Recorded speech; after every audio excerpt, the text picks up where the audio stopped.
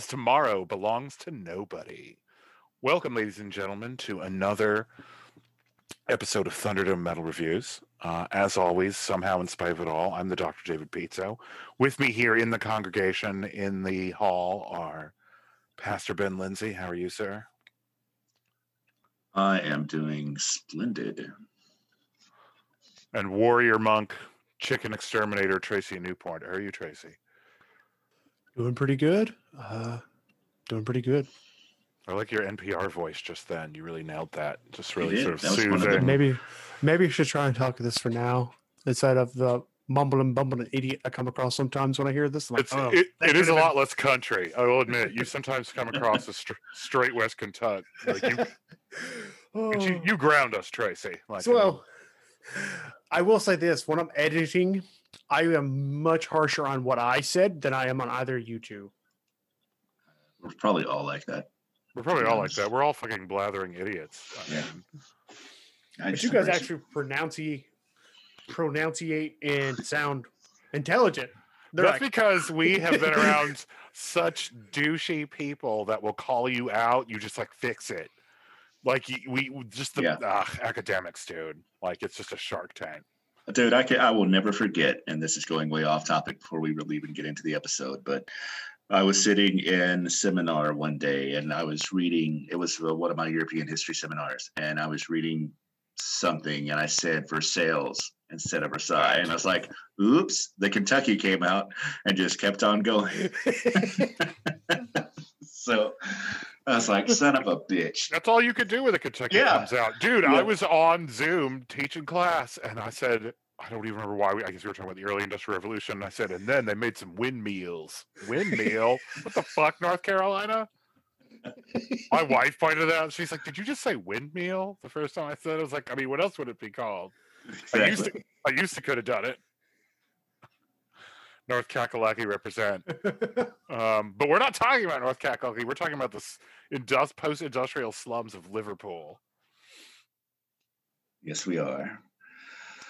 With what is the 5th studio album by Carcass, Swan Song, and their last one for 17 years, Swan Song, which was released in 1996 on Earache Records, has a runtime of 49 minutes and 45 seconds.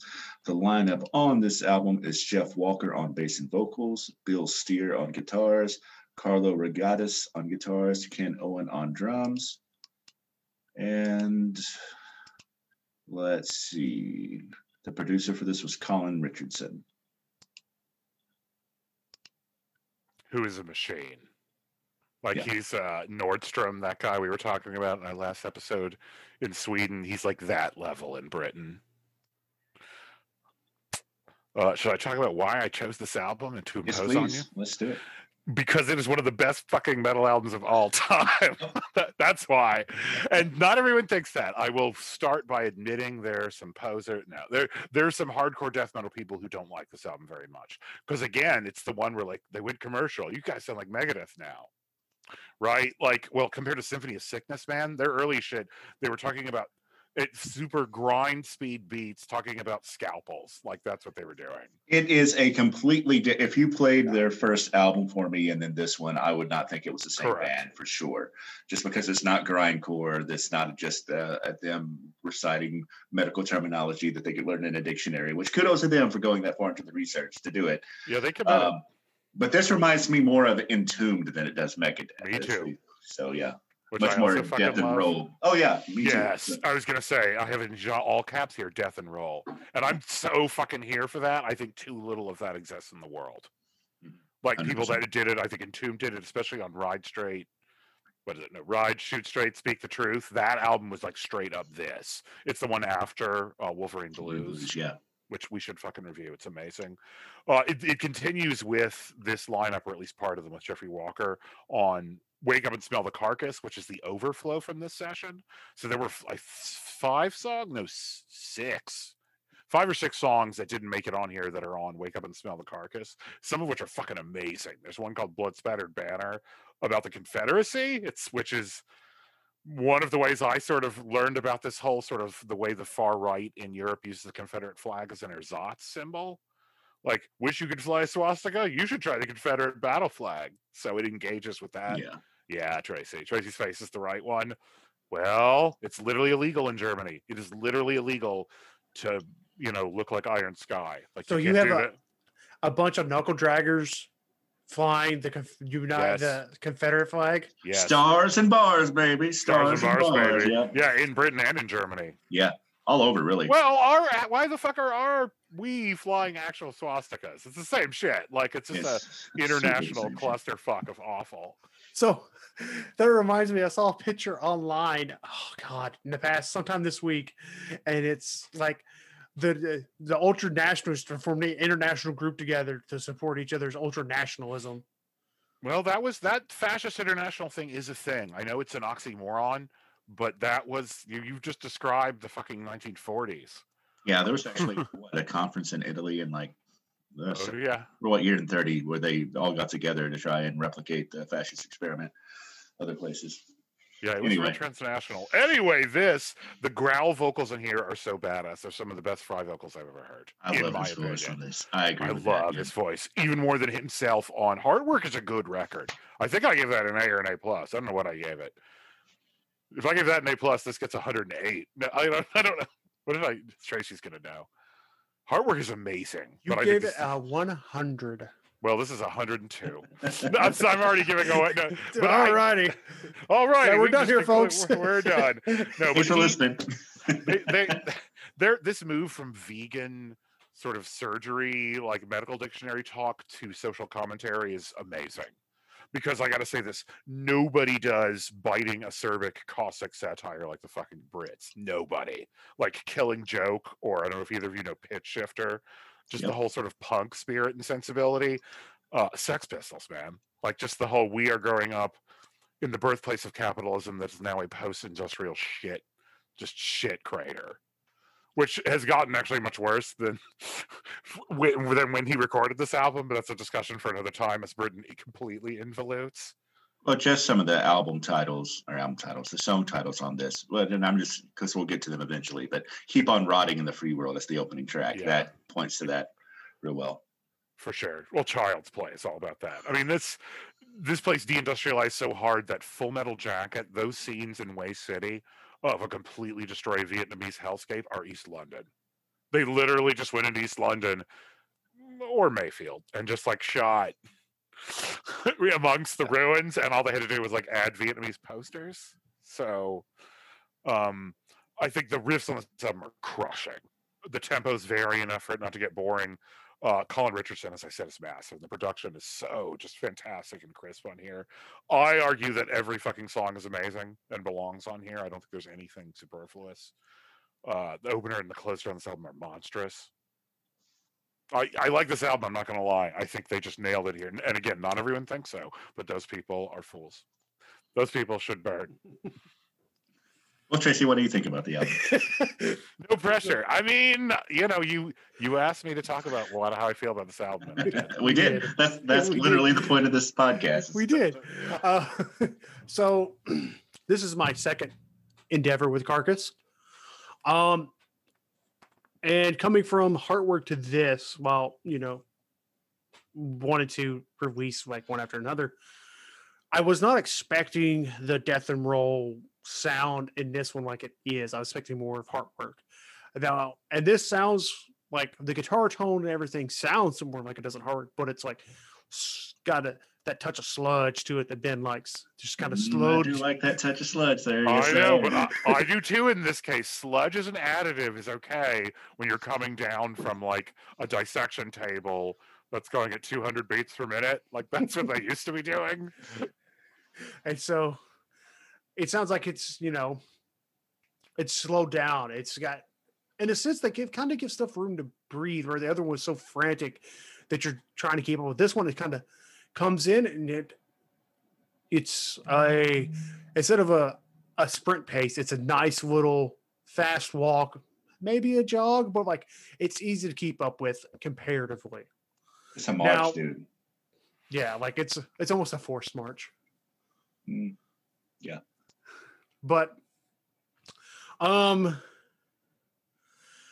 really enjoyed it coming into it. I like it better than I did the Entombed AD that we did. And then, but now since you guys We haven't done Entombed AD. We've only done Entombed. Since the Entombed that we did, but now since it's been about a year, roughly 8 months, I think, since we did Entombed. You guys have bludgeoned me overhead with enough sludge that I could probably go back into Wolverine Blues. I'm like, okay, I like this now. Don't It's so up tempo for sludge. Yeah, I don't consider Wolverine Blues sludge at all, but okay. I see your point. That's just a tempo similarity. The death and roll sound and style that you guys really enjoy playing with. That has been an introduction to me due to this podcast that I've never really played in that field. But for me, this album was very bell curve. Like I think the first couple tracks in the beginning and a couple tracks at the end are kind of weaker than the middle part. I think the meat in the middle is probably the best parts of this album. Oh, that's interesting. So I have to say that this is the least liked album by Carcass fans of their entire catalog, including the one that came out in 2013, which to be completely honest, I haven't heard that one, so I cannot speak to it. Which I guess if you came in, like I said, in the first couple albums when they were super grindcore, this is so fucking far removed from that. Okay, sure. And, you know, coming only 3 years later, it is significantly different than Heartwork too. Yeah, because that was much more a straight up death metal album. A good one, but stylistically. But this, man, I'm kind of in the bag for that whole death and roll thing because I like the blues. I like just that heavier blues. Lyrically, this is almost a fucking punk album. You know, you could take this lyrically and lay the lyric sheet next to the lyric sheet for a Black Flag album or a Clash album or fucking Nail Bomb. And there would be a lot of similarities there. And I really appreciate the shit out of that. The guitars on this are so good. I love the tone, which I liked them on Heartwork too. Just so good. It's just production is. I was gonna say it's just the guitar tone on the two albums I've heard by them has been such a magnificent. Like they really, it's good nailed down the sound for that. Yeah. And you know the production on this is really good. We all have a slightly different variations of how we feel about the album as a whole, though, as far as the where it strengthens. David has already said he likes everything on here, doesn't feel that there's anything that is dead weight. I don't know that I think there's anything that's dead weight, but I do think for me that I feel the album is front loaded. The first 6 tracks of it I think are fucking phenomenal. Then there's a couple of okay tracks, and then I really like the closer a whole lot too. So make of that what you will, but this is an incredibly solid album, and I'm actually really sad that, and maybe they knew it going into it, naming it Swan Song. I'm not sure. David might know that. But I was really sad that this version of the band and this sound of the band stopped here. I could have listened to like another 4 albums of it. Me too. Oh my God. At least they got paid twice, because when they went back to Earache, they got paid again. The fucking guitarist Steer called it the second great rock and roll swindle. Like they got in a rare. This is a rare case where they managed to screw over the label, so they got paid by both Columbia and Earache. So well done, gentlemen. Well done. I think "Keep on Rotting" is a good opener. "Tomorrow Belongs to Nobody" to me is one of the most badass metal songs ever. That song, something about that riff and just his vocals, it nails it. Child's Play is creepy and sad as shit. That's the one about playing in industrial decay. Room 101, that's a reference to Orwell. Polarized hurts too much to listen to. I mean, I listen to it anyway, but it's just in terms of where we are now. Yeah. Versus when I heard this back in '96.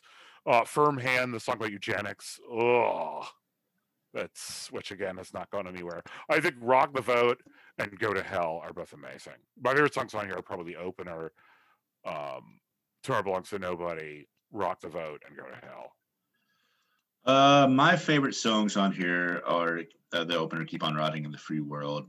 I like Room 101 a whole lot.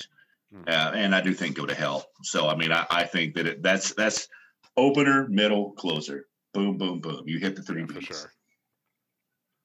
That's right. My hell is you. You fucking quoting Sartre? Like, that is how pretentious this. No, it's awesome. Yeah.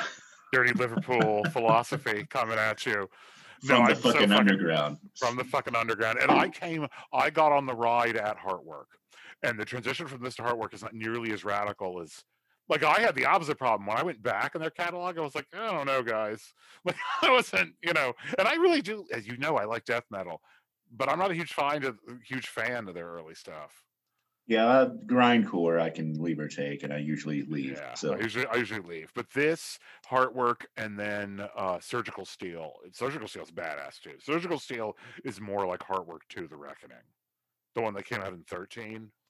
Yeah, we'll eventually have to get around to doing that one. Oh, hell yeah. I almost snuck it. And then there was the EP last year. Anyway, they've gotten some more shit.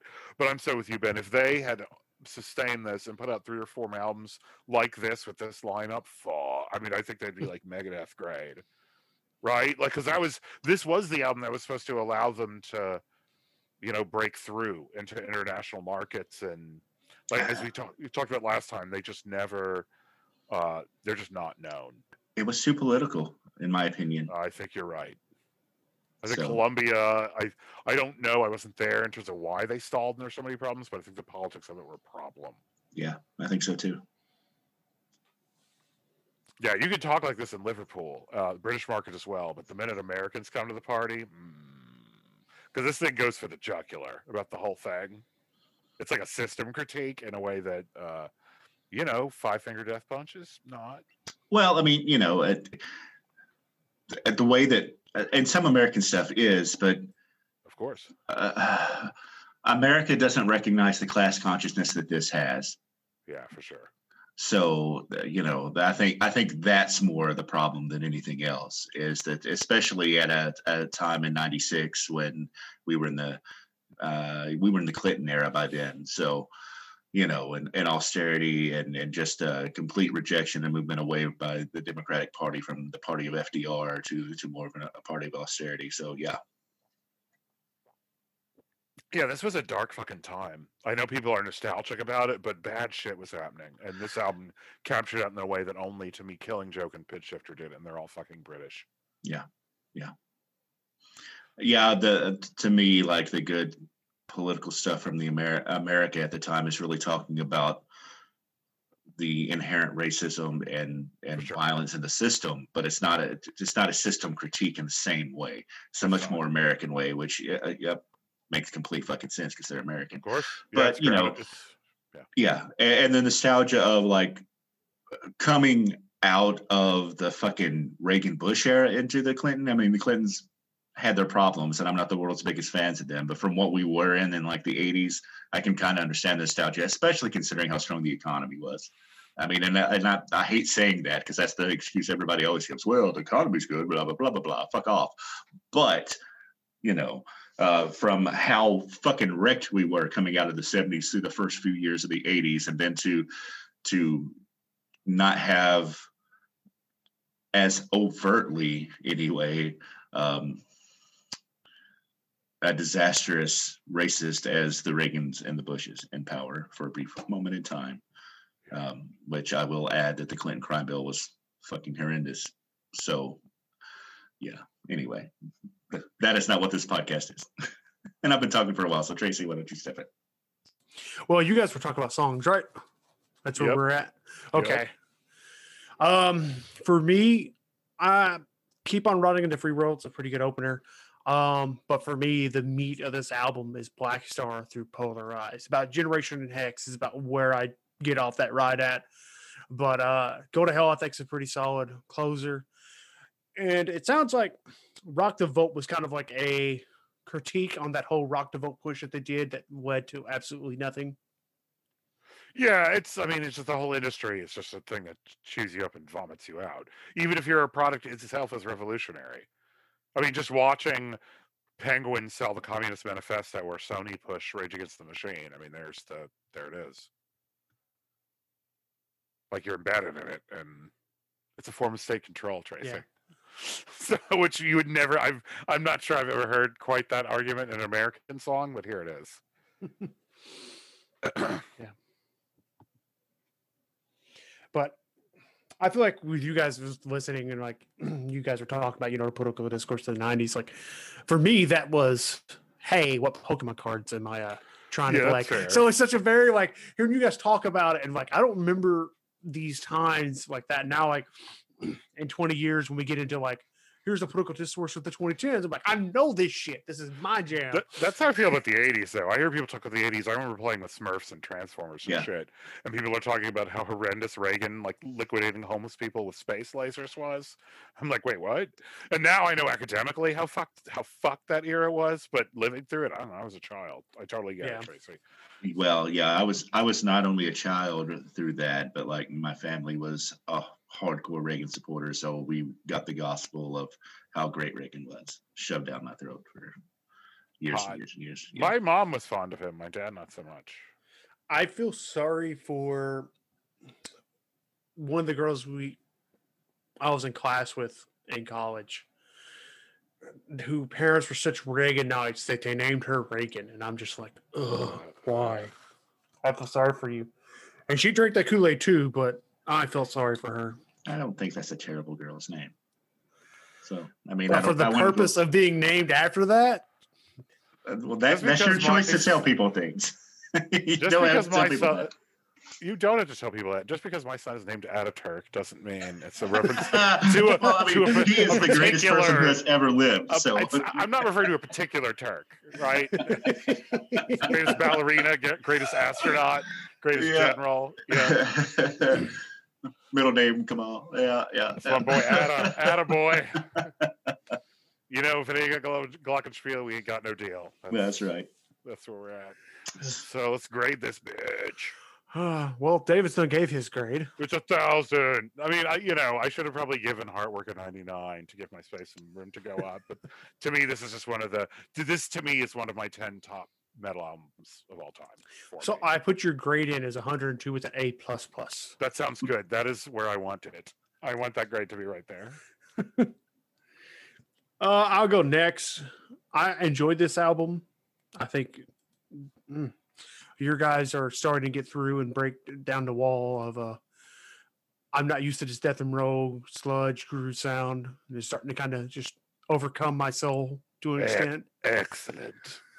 But for me, I enjoyed this album. I'm gonna give it A-, sitting at like a 91. Which I think is what you gave Heartwork as well. And I'm going to do the same thing. I'm going to give it the same grade that I gave Heartwork. I think this is an A. I don't think it's an A+ because I agree that that there are no bad songs, but not every one of them worked for me as well. And I really liked Heartwork. So to me, they're neck and neck. They're slightly different sounds. But man, you could put either one of them on and I'd be happy. Yeah, I know. I don't know if there's a band who's two different sort of that style shift. I like it on both sides of the divide as much as I like those two. I was trying to think of an equivalent because like Persistence of Time, The Sound of White Noise is not that dramatic. No, I mean I guess maybe Black Album back to Justice for All. I could make an argument, and I don't remember what grades we gave them, but I could make an argument for South of Heaven, Seasons in the Abyss. Sure. Because those are for sure agreed. Yeah, they're very different. Yeah.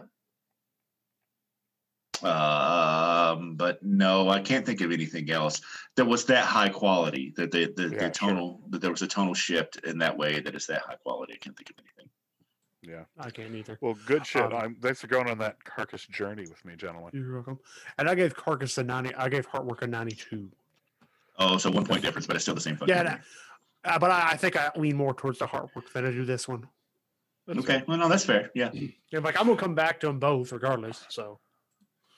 No, yeah, I don't know that I ever heard Swan Song, but I had heard Heartwork before, but I fucking wore a hole through this fucking record at the time because I already had Heartwork. I got Heartwork right after it came out just by seeing it randomly. I'm like, that looks creepy. And I listened to it in the store and I was like, oh shit, son. And so at a classical music store that just happened to have some pop and metal. So it was on those giant classical headphones. And oh my God, I used to love listening to music there. In a converted tobacco warehouse because of course, because Durham. And so when I saw this, I was like, fuck yes.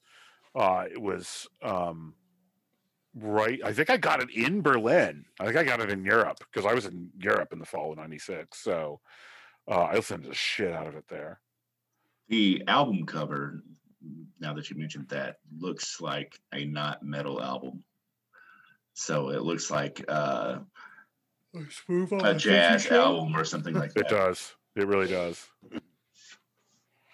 Yeah, it's a weird artifact of a very specific moment. Black Star was interesting. That's what Jeffrey Walker did after this. Yeah, I've never heard that, but I think it's interesting that he named his next band after a song on this album. He did. And it is confusing because it's also, Mos Def and Talib Kweli. Super group. So there's a lot of Black Star going on. Yes. That's some tight shit too. It's weird. It has like horns. Like he does even weirder stuff. I'm not even sure you can stream it, but I have it. So maybe at some point we can just, we could share it in Alabama. Like, here's the thing you haven't heard. Hell yeah. So what are we doing next, Tracy? What indeed?